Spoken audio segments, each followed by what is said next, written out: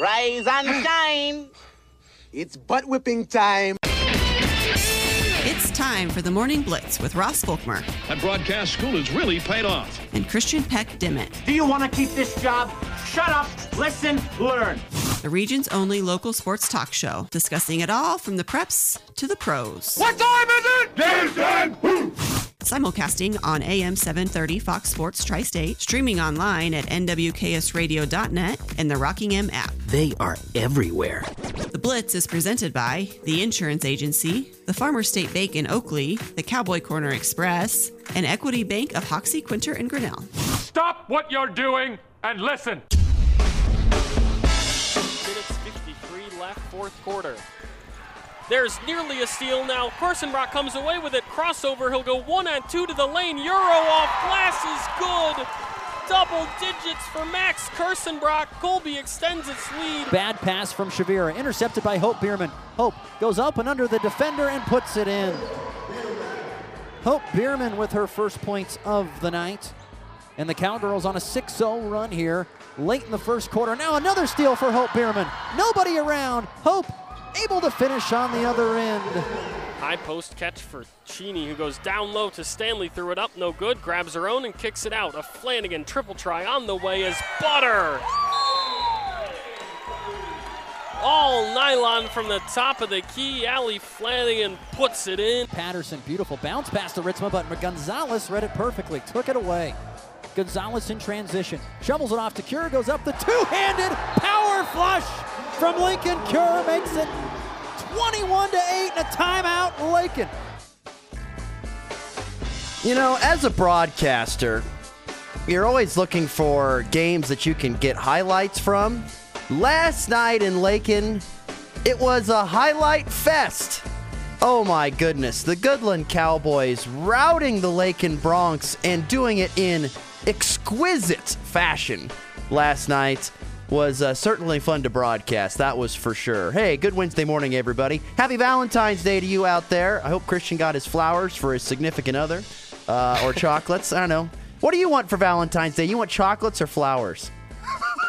I don't know. I'm quite single, so I don't have to worry about either.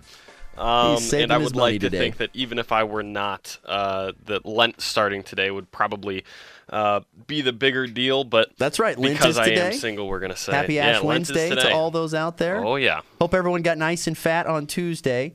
And now you're ready to rock and roll into Ash Wednesday today. So exactly. Yeah, really. Gonna be a good day. So like I said, it's a double whammy today. You've got Ash Wednesday, Valentine's Day. You know, if you gave up chocolate for Lent, it's really not a good day for you. I mean,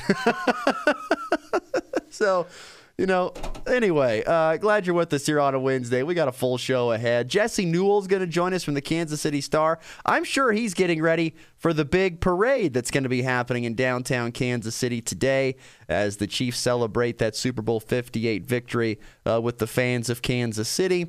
So we'll be visiting with Jesse Newell, getting his thoughts on the Super Bowl, on the parade. And, of course, there was some big news yesterday pertaining to Royals baseball as they're going to be building a brand new stadium in downtown Kansas City. Would love to get Jesse's thoughts on that as well as he covers sports in the KC Metro here now for the last handful of years. So we'll get his thoughts on that. What an absolute, I don't know if anybody else saw this. I pointed it out on the bus ride home, but what happened to Colorado State last night was unbelievable. We will get to that coming up in the final segment towards the end of the show. So plenty to get to here on a Wednesday program. As always, if you'd love to chime in, use our text line, the number 785-899-2222. Fun night of high school hoops last night, wasn't it? Went sweep for Goodland, sweep for Colby, some other great games as well throughout the listening region. Overall, a fun night. I'm sure Christian had his good times as well. The Butterman himself, Christian Peck Dimmitt. The Butterman. You guys didn't hear one of the other highlights for the girls' game, but the same thing happened. So if anyone listens to my broadcast, you'll know I do a lovely little rotation of, 5 or 6 different calls for what a make is, and they all rotated at the same time, and I guess the best highlight of the night, you heard it on the girls' side, was me yelling butter, and then the best highlight from the boys' side was also me yelling butter. So Ross had a little laugh before the show started. I only laugh because we've all been there. One. I only laugh because we've all been there. Yeah. Something just gets caught in our craw for the night, and you're like, it just keeps flowing out. When you're a broadcaster, you do enough games. Unfortunately, your mind sometimes just kind of flips onto autopilot, especially when the game gets going, and so these words, they just come out. So, hey, it's all right. Still good calls last night. It's a couple of great games there in Colby. You had Colby take down Scott City on the boys' side, 66-60, and more convincing win for Colby over Scott City, 52-33. Overall, did these games turn out the way you thought they might last night? Honestly, they really did. I did expect both Eagles squads to win and for the girls to do it in more convincing fashion. This is now 2 games where the girls have looked on a relative scale like the better team, and they've played really good games, played or had convincing wins where, it's JV squads in for the last few minutes, and that's the kind of win that you want. But I'll tell you what, the boys have now strung a couple games together where they know how to get your heart racing and make you think like they're going to lose the game and then win the game and then, choke the game, and all a little bit back and forth in the fourth. And obviously it wasn't 3 overtimes against Dodge City like it was on Friday. But it was a very exciting comeback win on the boys' side. And like I said, it wasn't nearly as convincing as the girls. Doesn't make you feel maybe as good about the win, but still a nice couple of wins. The big headlines, of course, is what it does for you in sub-state standings. On the girls' side in particular, you now move into spot number 4. And you're only a half game back from spot number 3, which is, of course, big because you'll now host, if you can win out, if you can win on the road in Cimarron and then come back home for Peaburg on senior night, you have that spot. You've moved into the driver's seat with that Lakin loss last night. Thank you, Ross. Thank you, Goodland. I had nothing to do with that. Thank you, Ross, for tweeting it out because I was able to break that news to Coach Walker last night in the postgame. That I can take credit for. Okay, so you're welcome on that. But I can't take any credit for what happened on the floor. I'm not sure. Did Lakin have a game canceled that they were unable to make up? Because it looks like they only have 2 games left and they played a game less than Colby has. Maybe that's just because Colby is in 2 different tournaments. I'm not sure why. Regardless, Lakin has 2 games less, and Colby has played 1 game more than them on the girls' side and has the same number of losses, so 12-6 and 11-6. 12-6 for Colby, 11-6 for Lakin. So if both teams win out, all the Lady Eagles have to do is a pair of 2 wins, and they can host a sub-state tournament game. For the boys, it's big because that was the hardest game left, realistically, at least on paper, on your schedule. Peaburg, not exactly an easy team to take down still, but you will be at home for it. And if you can win those 2 remaining games, it gives you a good shot also to host that first-round sub-state game as the 4 seed, because Holcomb has 3 games left, and 2 of them will not be easy, including a game against Hugoton. A little bit of research here for you. Holcomb's Ulysses. Why am I saying Ulysses? Lakin is 12-6 on the season in the girls. There's a game on the Acacia website that has not been entered in, the Elkhart game. Oh, interesting. They beat Elkhart last Friday convincingly to get to 12-5. They lost the game to Elkhart, or they lost, of course, the game of making it 12-6. So they're 12-6 at this point in time on the record at this moment, and they've got 2 games left against Deerfield, which should be a win for both the boys and the girls, and then after that, you've got Leota Wichita County, which has been a very difficult team to beat this year. They've lost them twice. So if once again, it's a big if. It's hard to beat a team 3 times, but if they fall again to Wichita County, that would put them at, I think, 13-7 will be their record when it's all said and done. Well, Colby does have the tiebreaker as the win over Lakin from back in the top side. So regardless, they put themselves in the driver's seat, which is big. And so both teams in a position where they can potentially host a first-round sub-state game. Regardless of that, though, a pair of good wins. The girls have continued now for 2 straight games to bring along a scoring punch with great defense. The Lady Eagles came into last night's ball game in their last 4, allowing 31 points per game to opposing offenses, and they pretty much kept track with that. The average will go slightly up as they allowed 33 last night to the Lady Beavers, though obviously a big I don't know if you want to call it an asterisk because of how big this win was, but Megan Trout, of course, their leading scorer and rebounder, had missed the prior 2 games with a concussion. Prior 2.5 games, she went down in the first half of their Ulysses ball game with a concussion. This was her first game back. She came off the bench and had 4 points. Though, to be honest with you, I don't know how much that was her not being 100%. Versus Colby's great post defense, because they've had Shaylee Holzmeister and Bren Stanley really step up as of late. Those two have combined last night for 20 points, along with 9 boards for Shaylee. Of course, this is unofficial. Hopefully she grabbed one that I didn't see and got that double-double.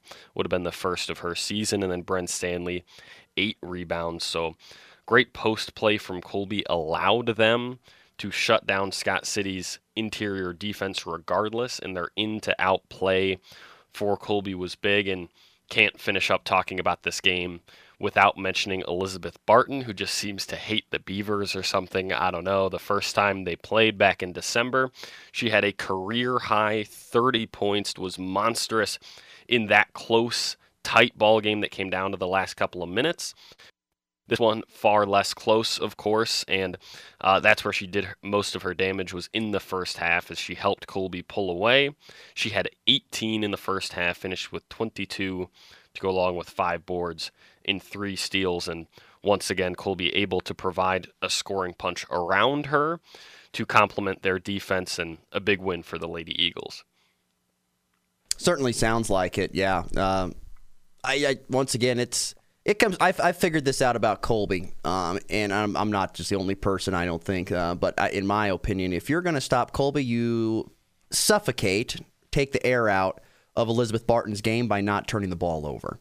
So you give her layups and steals, that gets her extra points, that gets Colby going. If you don't turn the ball over against Colby, you limit that and you force them to shoot the ball and play in the half court and not play a full court type of game, especially offensively. You're going to put yourself in a better spot to knock off the Eagles. But if you can't protect the basketball, if you can't do it, it's going to lead to a long night for you. And without watching the game, and whenever I see Elizabeth Barton goes off for 20-plus points, I'm like, well, she probably had 4 or 5 steals mixed in there to get a win. And, of course, she's a very capable shooter as well from the outside if you don't get a hand in her face.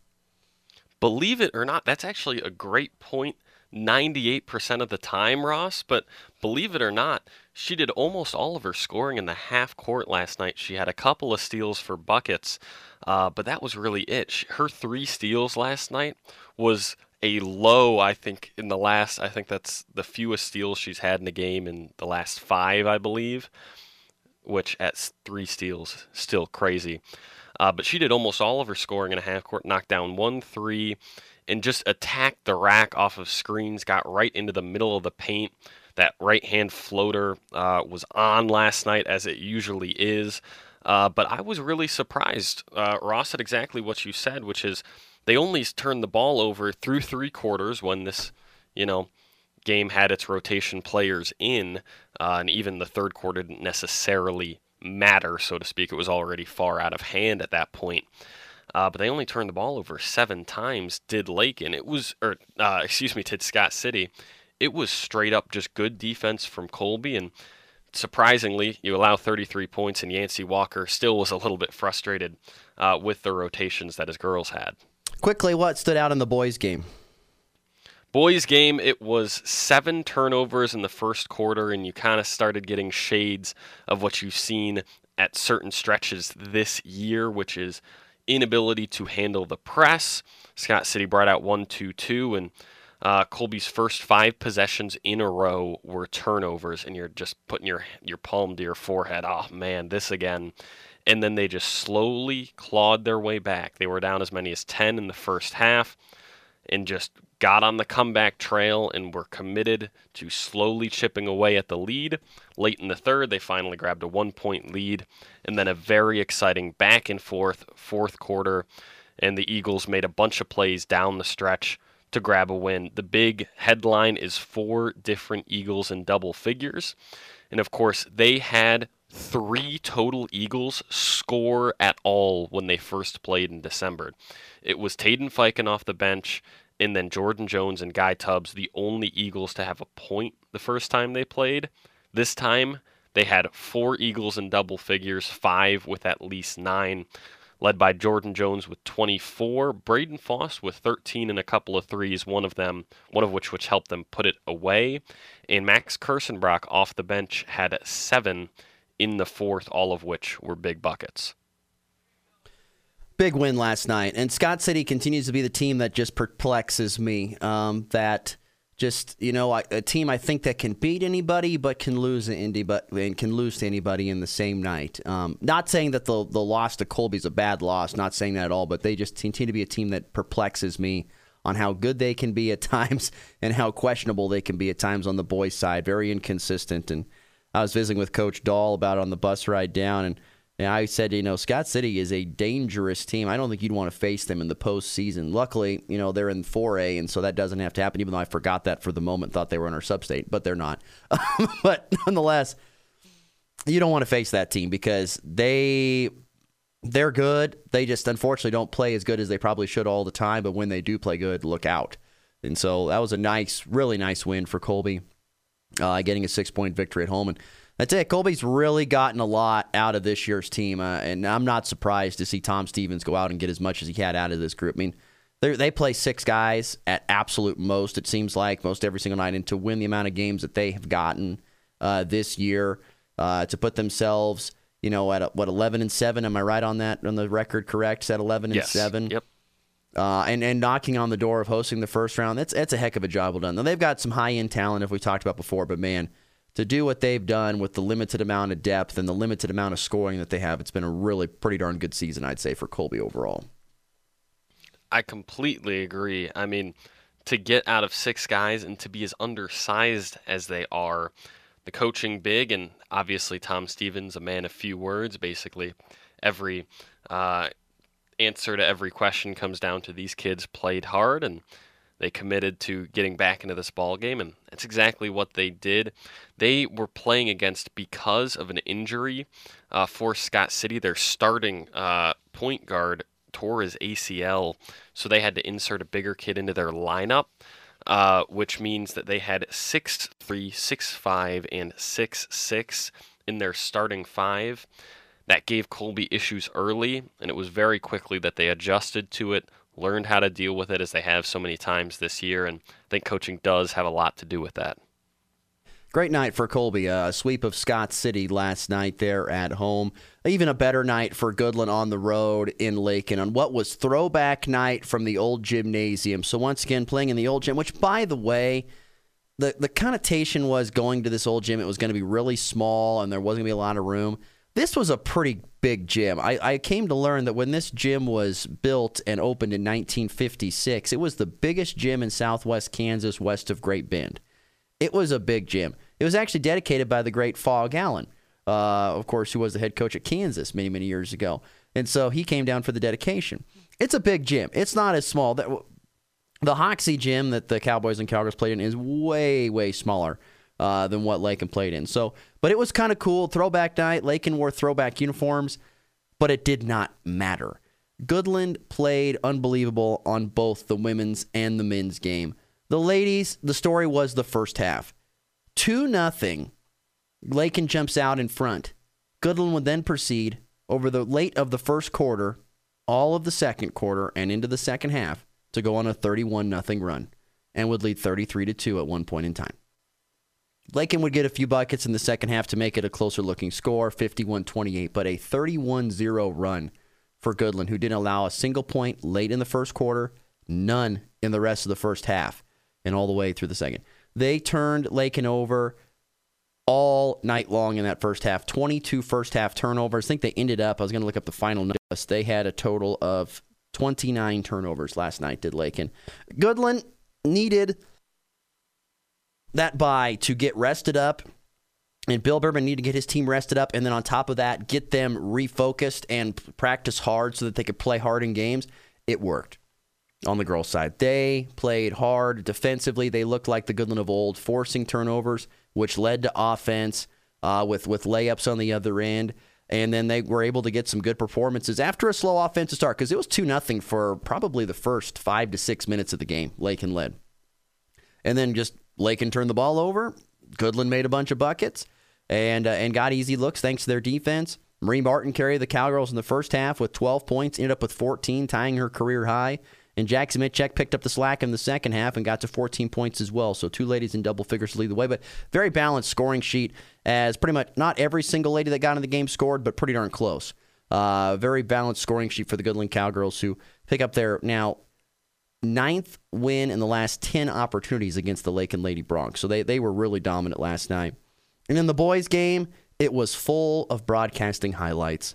Just massive dunks from Lincoln Cure, whether it was off an assist or an alley-oop or a putback dunk from a missed three, where a 3-ball from the corner comes off the rim and Lincoln flies in and slams it down. It was amazing. 3 guys in double figures last night for the Cowboys, led by Noah Chanette, who really got off to a great start. He had 10 first-quarter points, had season-high 17 points to go along with 4 boards. Lincoln Cure followed him up with 16 points and a career-high tying 9 rebounds. And Brady Brumbaugh, they were face guarding him all night long. He still found a way to get 14 points when it was all said and done, and 6 boards. He probably could have had 16 or 17. He missed a few free throws that he rarely misses. But everybody who got in the game for the Cowboys made an impact. Everybody scored. Everybody except for one person grabbed a rebound last night. And everybody made an impact, and it might have been diving on the floor for loose balls. It was one of the few times that you'll see Lakin get pretty much out-hustled and outworked. Goodland did to Lakin what Lakin does to other teams mostly every night, and it was pretty intriguing to see. They outworked Lakin on the defensive end. They outworked Lakin offensively. Lakin didn't have an answer. Goodland, was up 17-8 at the end of the first quarter. They outscored Lakin in the second quarter 29-15. And just kept piling it on from there. It was a fantastic showing, and you walk away from that game if you're a Goodland fan and you're sitting there thinking, this team has got something, and something's you got to think that barring just an unbelievable letdown somewhere, that this team's going to do something pretty special. Because they took it to a Lakin team that's it was a top 10 ranked team. Lakin's number 10 in this week's rankings. Goodland's number 3. It was a top 10 matchup, and Goodland beat them. Now they moved down to 10. They were at 9. They dropped to 10 this yesterday when the rankings came out. They dropped down to 10. And so they dropped down a spot, but it didn't matter. Goodland still routed them by 21 points last night. It was a spectacular sight to see. It was very impressive. So I give Coach Dahl, the coaches, the players, a whole bunch of credit. That was quite a ball game last night, just pure domination. And if the Cowboys continue to play like a team that's hungry and just wants to continue to go out and prove people, they're going to be a very dangerous team going into the postseason, like they have been. That was a spectacular performance last night, no doubt about it. Absolutely crazy. I mean, to be honest, obviously, follow Ross Volkmar on Twitter, as all of you should, and at the different halftime breaks or whatever it might be going on and checking the score, you kind of give a side eye to, wow, really? I mean, number 9 versus number 3 on the girls' side, now number 10 versus number 3 on the boys' side. I said girls' side. Should have been a much closer game. I mean, to be a blowout at that level of play on your home floor with a, quotations or an asterisk on it, not technically your home gym, but still playing down in Lakin, that is huge. I mean, and the girls obviously had their streak broken earlier this year, and 3 losses, infinitely more than in their past 2 years, but still on a heck of a groove right now, and they really seem to, correct me if I'm wrong, but cut down on the turnover issues they had earlier this year. Yeah, they looked a little crisper. They just look crisper. Like I said, getting healed up, not having those nagging injuries has really helped Goodland a little bit. It was a good time for that bye, and because of it, everything is kind of on the upswing here for GHS as they go into the final couple games of the regular season into the postseason. All right, let's get to a break. We'll be back with Jesse Newell, our good friend from the KC Star. That's next here in the Morning Blitz.